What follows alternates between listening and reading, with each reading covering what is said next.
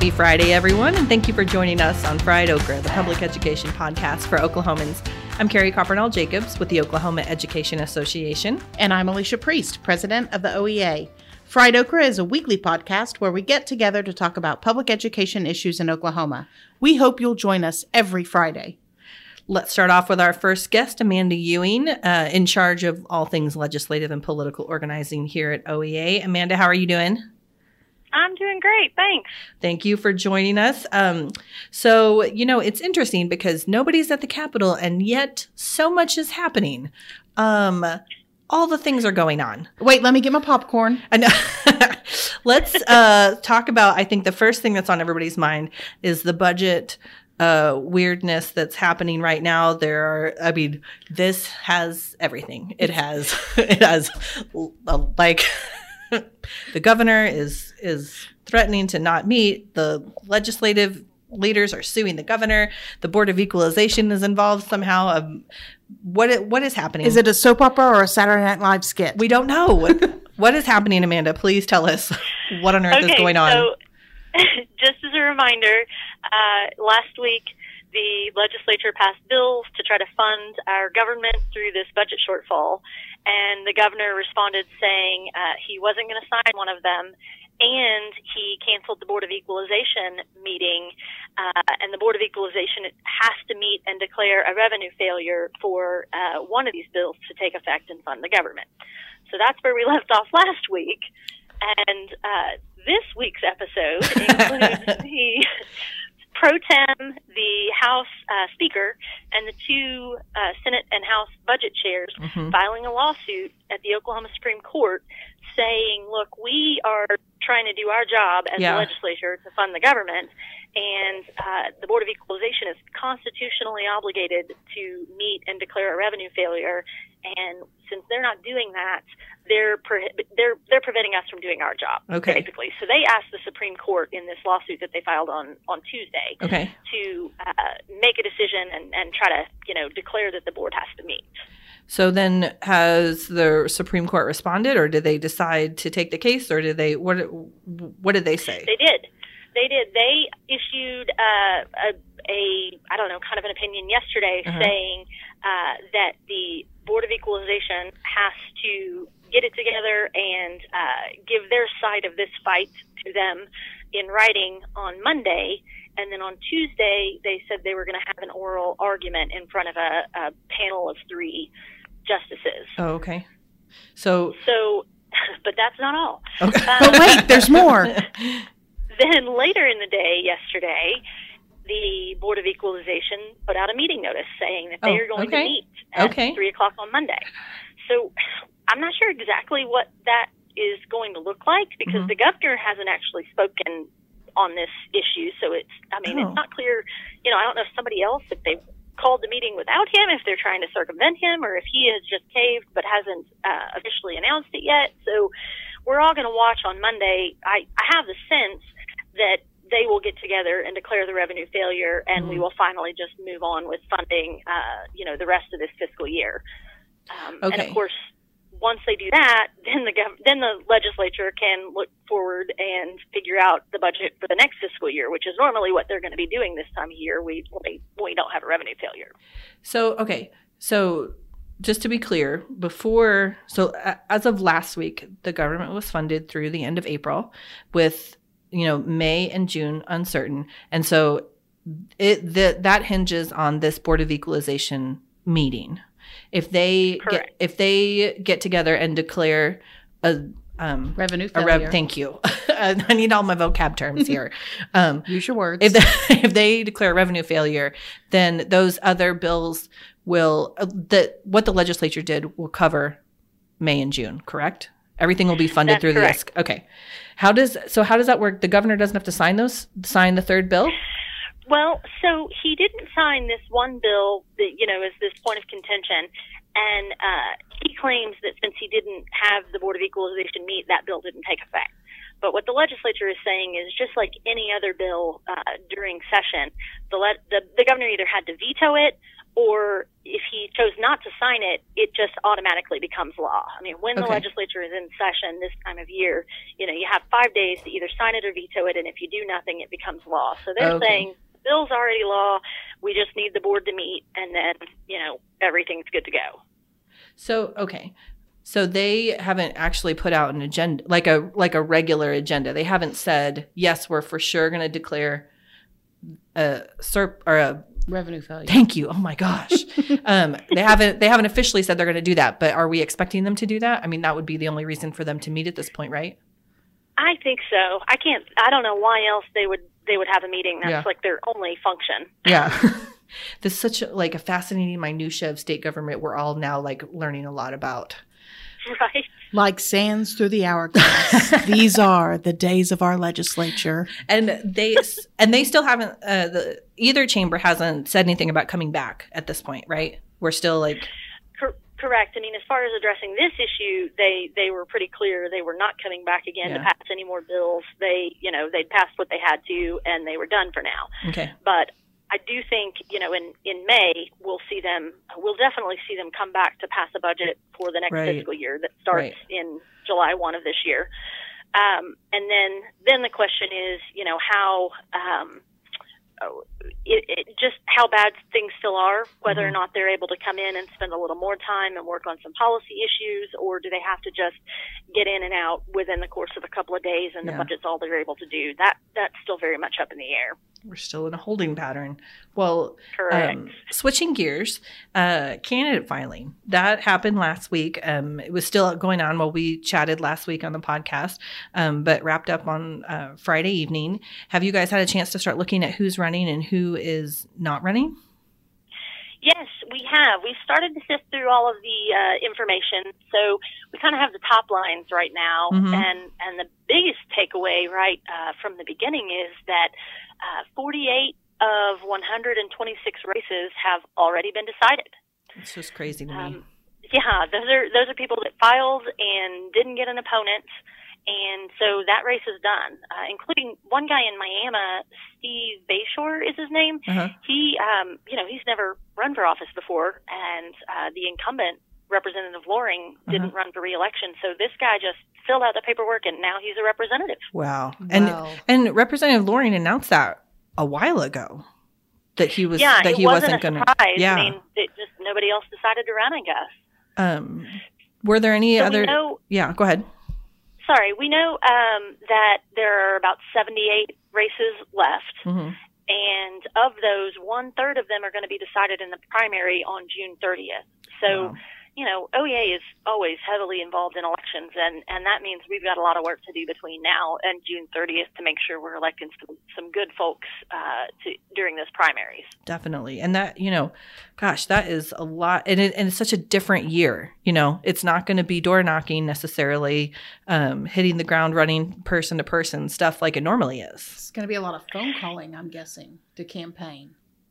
I think that's exactly right. I think phone calls are really going to be where it's at on our campaign strategies this year. Social media is going to be bigger than it usually is, and that's going to be a challenge to figure out, how do you cut through? I mean, there's so much noise on social media and so many people talking. Yeah. How do you really move the needle in an election through, online advocacy? So we're trying to figure that out at OEA. I know that lots of candidates are working on figuring that out.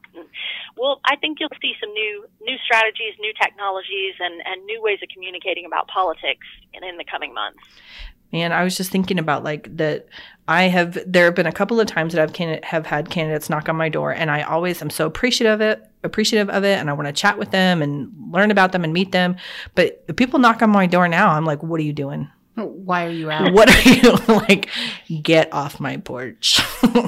Yeah, I mean, we can't go knocking on people's doors right now, and unfortunately, I mean, that is the biggest factor in an election. That is the one thing a candidate can do, I mean, along with raising money, frankly. But, knocking on doors is, that sways the largest number of voters when it comes to campaigning. And so it's going to be hard for a lot of people to figure out, how they're going to sway those voters without that face-to-face interaction. So speaking of candidates, we have some of our very own running for office this time around. Yes, always. OEA members, are always in the mix. Yep. And so we have 12 OEA members running for the state legislature. Mm-hmm. And then we have one retired member running for Corporation Commission against Commissioner Todd Hyatt.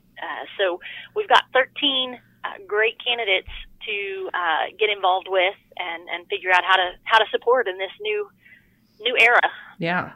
And I was trying to count up how many. I mean, there are a lot of candidates who don't have their info up yet. It's still early. But there are at least 37 education candidates, folks who are teaching all kinds of stuff. I mean, college professors and elementary school teachers, everybody in between. Yeah. Yeah. I love seeing educators step up like that. I know it's definitely outside, I think, of educators' comfort zone to do something like that. But I think it's exciting. I always say, why wouldn't you want a teacher in the legislature? We are lifelong learners. Mm-hmm. We know how to talk to different constituency groups, Mm-hmm. from administrator to parent to our students. Mm-hmm. We know how to differentiate instruction, which goes along really well over there. If you can wrangle a group of sixth graders, then you can do anything, basically. Right. I mean, honestly. And many parents are figuring that out as they're teaching their own kids. Right? Well, I think go ahead. we have a pretty excellent example of somebody that's Yeah. going to do great. Joanna Dossett is one of our OEA members, and she's Yes. an elementary school teacher. She teaches in Owasso. She's running for state senate in Tulsa, Uh-huh. and she's been real active in OEA. She's been on our legislative committee, and so she knows. She's known the legislative issues for a Yeah. long time anyway. Yeah, she gets it. And that's somebody I feel like if we can get her in the Senate, she's going to be a voice of reason, Yeah, and she's going to be somebody awesome. that's able to deal with, we're seeing right now, right? The governor and the Mhm. legislature, sometimes you need a teacher to bring order to some things, and I know Classroom Joanna management. will be great in the legislature. That's awesome. Well, good. Well, we can't wait to follow along and see who all is, how this all plays out. I mean, it seems like the next, 2.5 months are going to be a total sprint. Yeah. They are.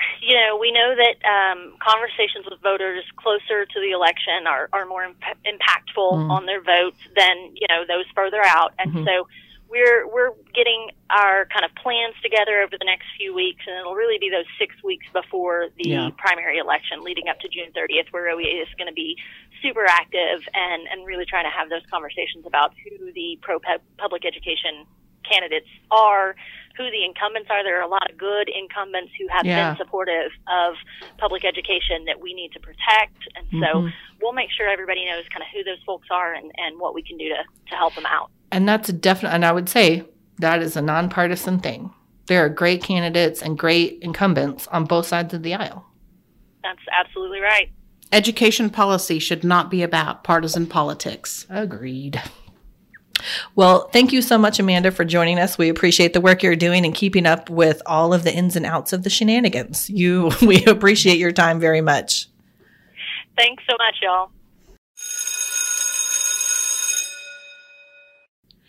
This morning, we're joined by Melissa Lau, our president out at the Piedmont Association of Educators and also a longtime science teacher at Piedmont Intermediate. Melissa, how are you doing? I'm great. Thank you for having me. Yeah, well, we wanted to chat with you about distance learning and how it's going for you, because it looks different all over the state, and you've got lots of teaching experience. And so, from your perspective, how has it been going? How have your lessons and your methods and everything changed now that you're distance teaching? Is that a term? Distance teaching? It is now. We'll say. So how's it been going? I think it's been going as well as can be expected. Sure. I feel like our state superintendent and our state board of education had some foresight in giving us those 2 extra weeks Definitely after spring break to kind of get our collective ducks in a row before launching on April 6th with lessons. I think that was really beneficial for a lot of us to start wrapping our heads around what is this going to look like. And it gave our districts time to get somewhat of a plan put together very quickly and make sure our families had what they needed to be successful with this. But I think the main change, I was kind of reflecting on that this week now that we're 2 weeks into this process, is I'm finding myself changing my vernacular a lot with my students. How so? Trying to move away from the traditional classroom language that we would use, like this is an assignment. You know, this is, you know, because then they associate that with grading and, you know, well, what do I have to do to be able to earn the grade? And that paradigm shift hasn't happened for a lot of my students. And I teach sixth grade, which, you know, at that age level, they're not super self-motivated learners anyway. Right. And they need more guidance and they need more motivation externally. But, you know, I think that it hasn't quite sunk in yet that, you know, this isn't graded, but yes, you need to complete this task before I can assess whether or not you've mastered this skill. Right. The words that we're using now, this is an opportunity to extend your learning, is pretty nebulous to a elementary or middle school student. Middle school is like, wait, like, so I don't have to do it? I opt out of that opportunity. You know, I mean, it's man. And I don't really have any other kind of leverage. And so it's just a matter of, you know, I started using the terms tasks with them. You need to, you know, here's a certain task. And then toward the end of this task list, there's a way for me to be able to I'm still using the word assess, but I don't know of a better word. There's a way for me to assess the skill that you were practicing all week. So no, I don't need to see these things, your practice. I don't need to see your practice. I need to see your game. And that's kind of how I've shifted this week with them. And it's gone a little bit more smoothly. I haven't had, well, wait a minute, what do I have to turn in? What do I have to turn in? And this week's lessons, I put in there specifically, you need to submit this. This does not need to be submitted, but it does need to be completed before this task. I don't know, you know, I mean, the kids who are going to self-motivate are going to do that. And my hope is to keep the lessons interesting and engaging enough that the ones that maybe don't will still tune into the lesson, at least to watch the videos and to glean what they can from that if they don't do the follow-up tasks that go along with those videos, that they're still getting something that helps to progress them through their educational experience. So you're teaching them science and intrinsic motivation. Yeah. That's kind of a tall order. Yeah, all at the same time, which is what you do normally. Right, sure, right. Just from a distance. Yeah, and that is something else that first week I was so overwhelmed and it was stressful, and that weekend hit and I was like, I'm just as exhausted as I would be if I were teaching in my classroom. Yeah. How is this possible? And, you know, if not more. Right. And right. I think I came to the epiphany last weekend of I am using the exact same skill set that I would use in my classroom as far as management and multitasking. I'm just having to apply it into a new format. I have the skills I need. I just need to apply them in a different way. And so once I had that mindset going into this week, I feel like for me, it went a lot more smoothly than the week before. So what would a typical distance learning lesson look like, Melissa?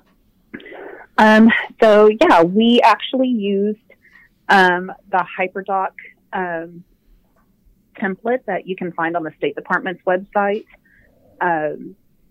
We just modified it to where instead of it was like a kind of almost like a 5E, explore, engage, explore, explain, kind of lesson model. We just modified it to be the first box is do this before our Zoom meeting. Right. Monday, Tuesday, Wednesday, Thursday, Friday, and extension activities. Because again, our middle school students just need to know a little bit more how to break down a task. So typically they would get this agenda document, and this agenda document has everything that they need for the week, and then links, and we're using Google Classroom. And then in the Google Classroom assignment are the links to the other, documents that they might have to edit or create to be able to complete their weekly tasks. So on Monday, our lessons go live for the next week on Friday. So they kind of have the weekend to kind of figure out the next week's schedule, who needs what devices and such. Oh, that's smart. I like that. Yeah. So they are, they get this document and they watch a video. It's usually one that I've made for them. And they, then on Monday, their task is, to move them and progress them through the lesson. But I've had to change what I would do in a week. Had to pare it down. Typically what I'm doing giving them 5 days to complete is really something I would probably do in the classroom in 2 to 3. Right. They just need more time to complete their learning. And so, it's been a mind shift. It's been a paradigm shift for me, just because I needed to have that, ability to be flexible with my students. They're doing the best they can with what they have, and so are we. And they all have different things. They all have different resources. Yeah. And their parents all have, are dealing with different kinds of, stressors and, are they going to have a job or not? How are they going to pay bills? Right. Are they working from home so they're on all the devices so the kids can only work, at a certain time? I mean, we've all those everybody's things on the internet all at once. And so bandwidth is, stressed to its max, and people are getting kicked off of meetings, and I am too. And that's so fun when the student becomes the host of the classroom. And you just hope that they let you back in when you come back in. Hello, can I go back in? So far, that's all worked well. That probably hasn't happened in your regular classroom where you just end up in the hallway and you're like, guys, can I please come back in? Yeah. I can just I have a key. I can open the door. No problem. It's been a bit of a shift, but our week we tried to break it down to, we look at the standard that we're wanting to teach and what do they have to know from this? Yeah. What do they have to know? Right. And if they have to know, that, the way particles move because of, thermal energy, increase or decrease, then how do we get that accomplished virtually? Right. And then science, the struggle is, we usually do labs and demonstrations. And so now it's us kind of videoing labs or finding online virtual resources for them to be able to manipulate at home.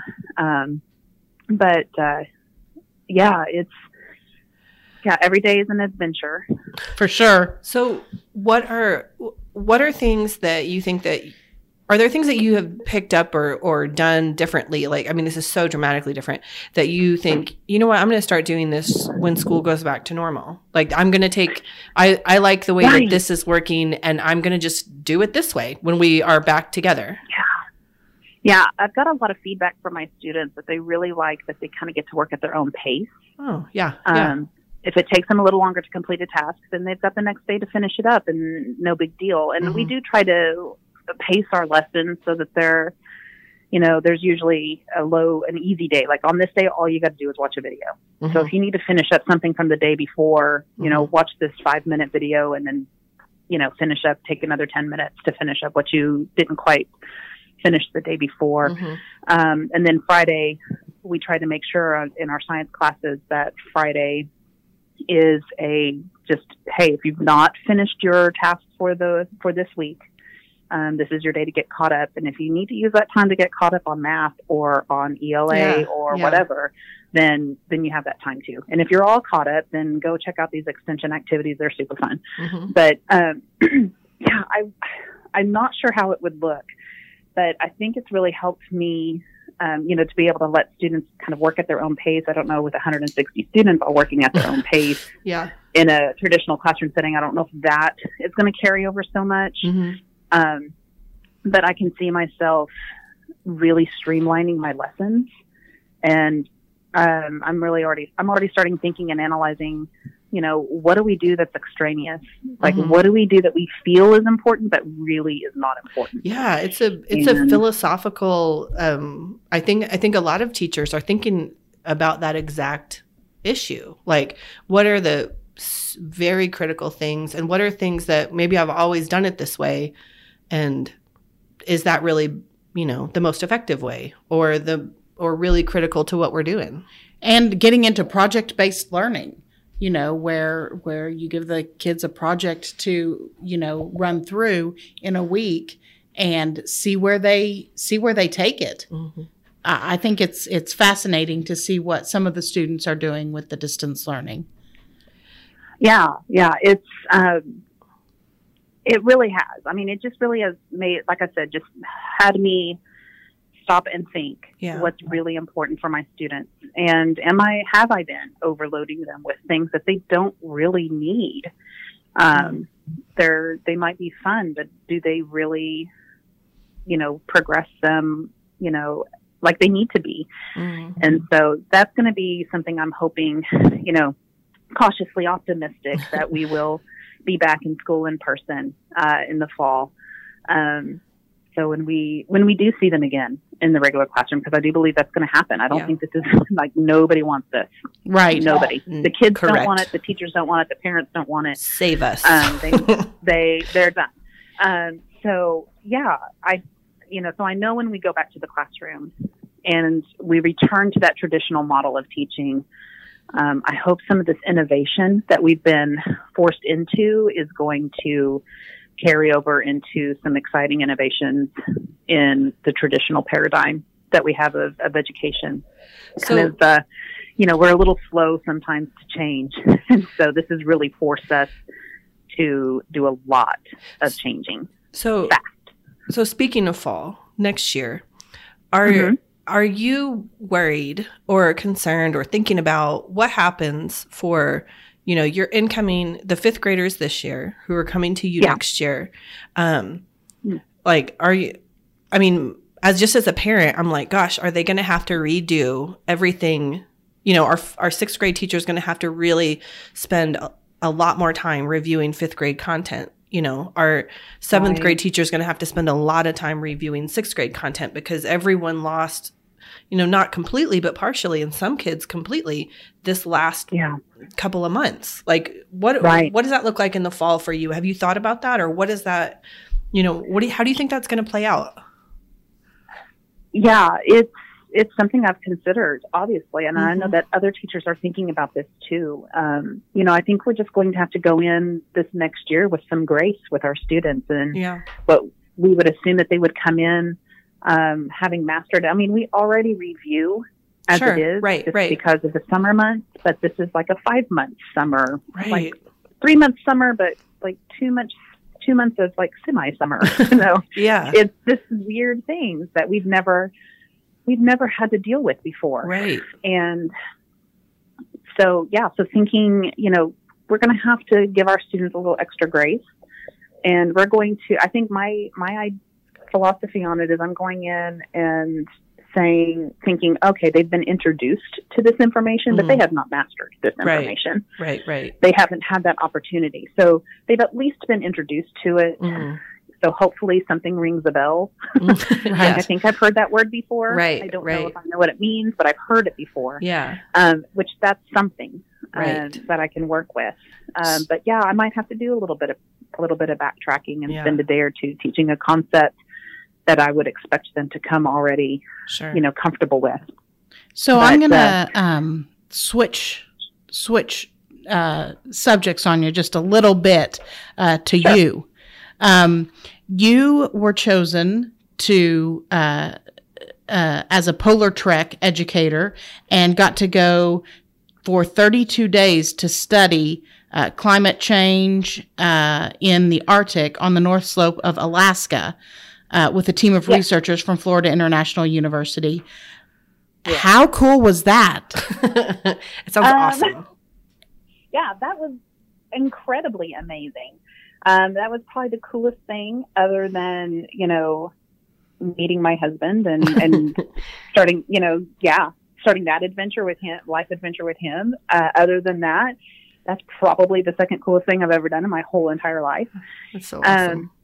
But that completely changed my pedagogy too, because as a science teacher, I'm thinking, I'm preparing my students to be scientists. And then you go and live and work for 32 days in a field research station with actual, for real scientists. And you're like, no, I was way off. I have no idea what a scientist does every day. And so, that kind of shifted my focus and helped me to, I think, embrace even more fully for science. We have our 3 dimensions of science learning. And I think that really helped me to understand even more deeply what it means to prepare my students for that world of scientific thinking, which doesn't mean that you're going to be a scientist. Sure. You use scientific thinking everywhere. Right. So it really kind of expanded that. And that's a partnership that's continuing. I'm hoping to go back up with them again. They're writing a grant to include me as an educator to go on another shorter trip in the winter with them. So that's a continuing relationship. And I think for teachers to find opportunities like Polar Trek, which is open to any middle school and high school teacher. You don't have to be a science teacher. Anybody can apply to Polar Trek. Finding opportunities like that, even though I'm 20 years of teaching, there's always something more to learn out there. And there's always something to reignite the passion or to find a way to change your philosophy of teaching should always be evolving. Absolutely. And, you have your core beliefs, but the methodology should always be moving. And when you're not willing to do that anymore, perhaps it's time to, move on and choose another career or to retire and enjoy your life and find something that fills your bliss. That's kind of just how I feel about that. Yeah. And so, and I think that's going to be a challenge right now because conferences and all kinds of professional development are canceled for teachers. We can't gather more than 10 people. Right. So, I did a conference over spring break that was all virtual on Zoom meetings. And I am impressed with your focus. Fine. Yeah, it was fine. It was lovely. But it's different. It just was not the same as, being there. Right. As hands-on. Yeah. And you miss those interactions with colleagues, just casual things where you're like, oh, hey, where are you from? And how do you do this? Yeah. And you just those miss out on side conversations when things get boring and don't apply to you and you're trying to the neighbor and talk to them, because we're as bad as our children. And we are the worst in professional development. We are the worst. Yeah. So, that's going to be a challenge for teachers too. I know that there are teachers, their districts are requiring them to continue with their professional development in this setting. And that's going to be a challenge to seek out those opportunities. And I know OEA is working to provide those for teachers. And so, make sure you check out the website, but as those things get planned. OKEA.org. Little plug there, I'm a company woman. Well, thank you so much for taking the time to talk to us today. I mean, teachers everywhere are just absolutely slammed working crazy hours. So we know that your time is very valuable and we appreciate it very much. Yes. And I appreciate the time and I appreciate you guys, having this conversation with me, but I know that I'm just one of thousands of teachers in Oklahoma. Yeah. And what I'm doing is not any different or more spectacular than anybody else is doing. But I appreciate you letting me tell my story. Yeah. Thank you for representing teachers across the state, Melissa, and for all that you do. Thank you very much. All right. We'll talk to you later. And welcome to Alicia's morning announcements. Although we're recording them closer to the afternoon. Still counts. It still counts. All right. So all this week and into Monday and Tuesday next week, we've been doing virtual zone check-ins. So Monday is Oklahoma City and Tuesday is Tulsa. Mm-hmm. So those two regions, please check your Edge and the Facebook pages and get information about when your zone is going to be contacted to give information. We are really looking for input from our members as to what your needs are and how OEA can best support you. And just this is a time for us to listen to how it's going with you and this change in distance learning. Mm-hmm. In addition, we are, because of the things that we have learned on these check-ins, we're going to have our teaching and learning staff do an FAQ every Wednesday from 4:30 to 6. They're going to be doing GoToMeeting. You'll be able to get the information off of our Facebook page, and it's going to come out in the Edge this week, how to link into those.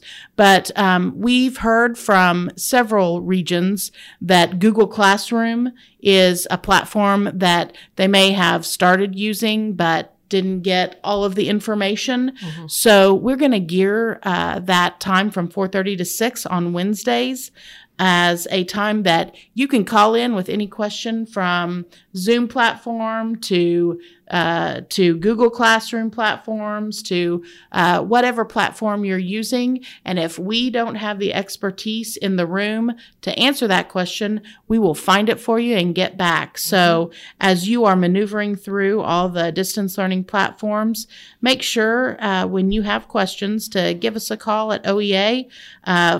Wednesdays from 4:30 to 6, especially on that GoToMeeting, and let our staff help you maneuver through your questions. And the last thing that I want to talk to you today is about our distance learning page. You know, I can't talk enough about all of the great content that is on our distance learning page, okea.org. .org. I turned into a pirate all of a sudden. Let me try that again. okea.org/distance learning. We've got everything for every subject, including world languages, because I'm a Spanish teacher, a little Duolingo. And in addition, we've got our links to Dear Oklahoma, our initiative to push reading for 20 minutes a day that kicks off every Monday at 10 a.m. And The Bridge. The Bridge are our Facebook pages that are in grade spans, and we have master and NBCT teachers who are putting quality content on those. Love those pages. We've got pre-K 2, 3 through 5, middle school, high school, special education, ELL, and then our elective teachers are putting appropriate grade level content in on those pages as well. Carrie, has your family used any of the activities off of The Bridge? Yes, we've used, I have a fourth grader and a pre-K-er, and so I'm in those groups, and there was an activity we tried just yesterday that someone had posted that was this massive hopscotch that took like the whole length of someone's driveway and back. And so we did it on the little sidewalk in front of our house, and including letters, the whole alphabet that were each letter had its own little hop. And our pre-K kiddo loved it and did it a million times. Demanded that I take a video of it and send it to her teacher, showing that she could do it. And it was such a simple, cool idea, and we already had chalk at home. It was free, and it was a little tricky in the LMNOP circles. Is that one letter or two? LMNO and P, or? She was distraught to find out they were all individual letters. Got a little tricky in the middle, but it was such a good idea. It was active, it was literacy, and that's not something I would ever come up with on my own. And so, yeah, we've been following along and doing some of the choice boards and all kinds of. There's really good ideas that I think are as a parent, are very parent friendly, that are like, here's something simple and free. You don't need any special tools or any special, just stuff that you can do at home, just on your own, and not. You can MacGyver it. Yes. And we totally MacGyvered our massive hopscotch. So I'm pretty sure we're going to make more of those through the neighborhood. It was super fun. One of the activities that I saw on there that I want to do as a family is there's a video that shows how to do 5 different types of airplanes, paper airplanes. Oh, that's awesome. Yeah. And, I only know how to do one sad little paper airplane, but these looked amazing. Oh my gosh, so I'm sure I'll lose the contest to see which one will fly the farthest. Not Mom's. Because everything's a competition between my husband and daughter. Well, the good news is one of them will win probably. Yeah, because I have issues. But that's a different type of podcast. Well, thank you for joining us today on Fried Okra, the public education podcast for Oklahomans. I'm Carrie Coppernall-Jacobs with the Oklahoma Education Association. And I'm Alicia Priest, president of the OEA. We hope you'll join us again each week on Fried Okra. Until then, keep fighting the good fight for public education.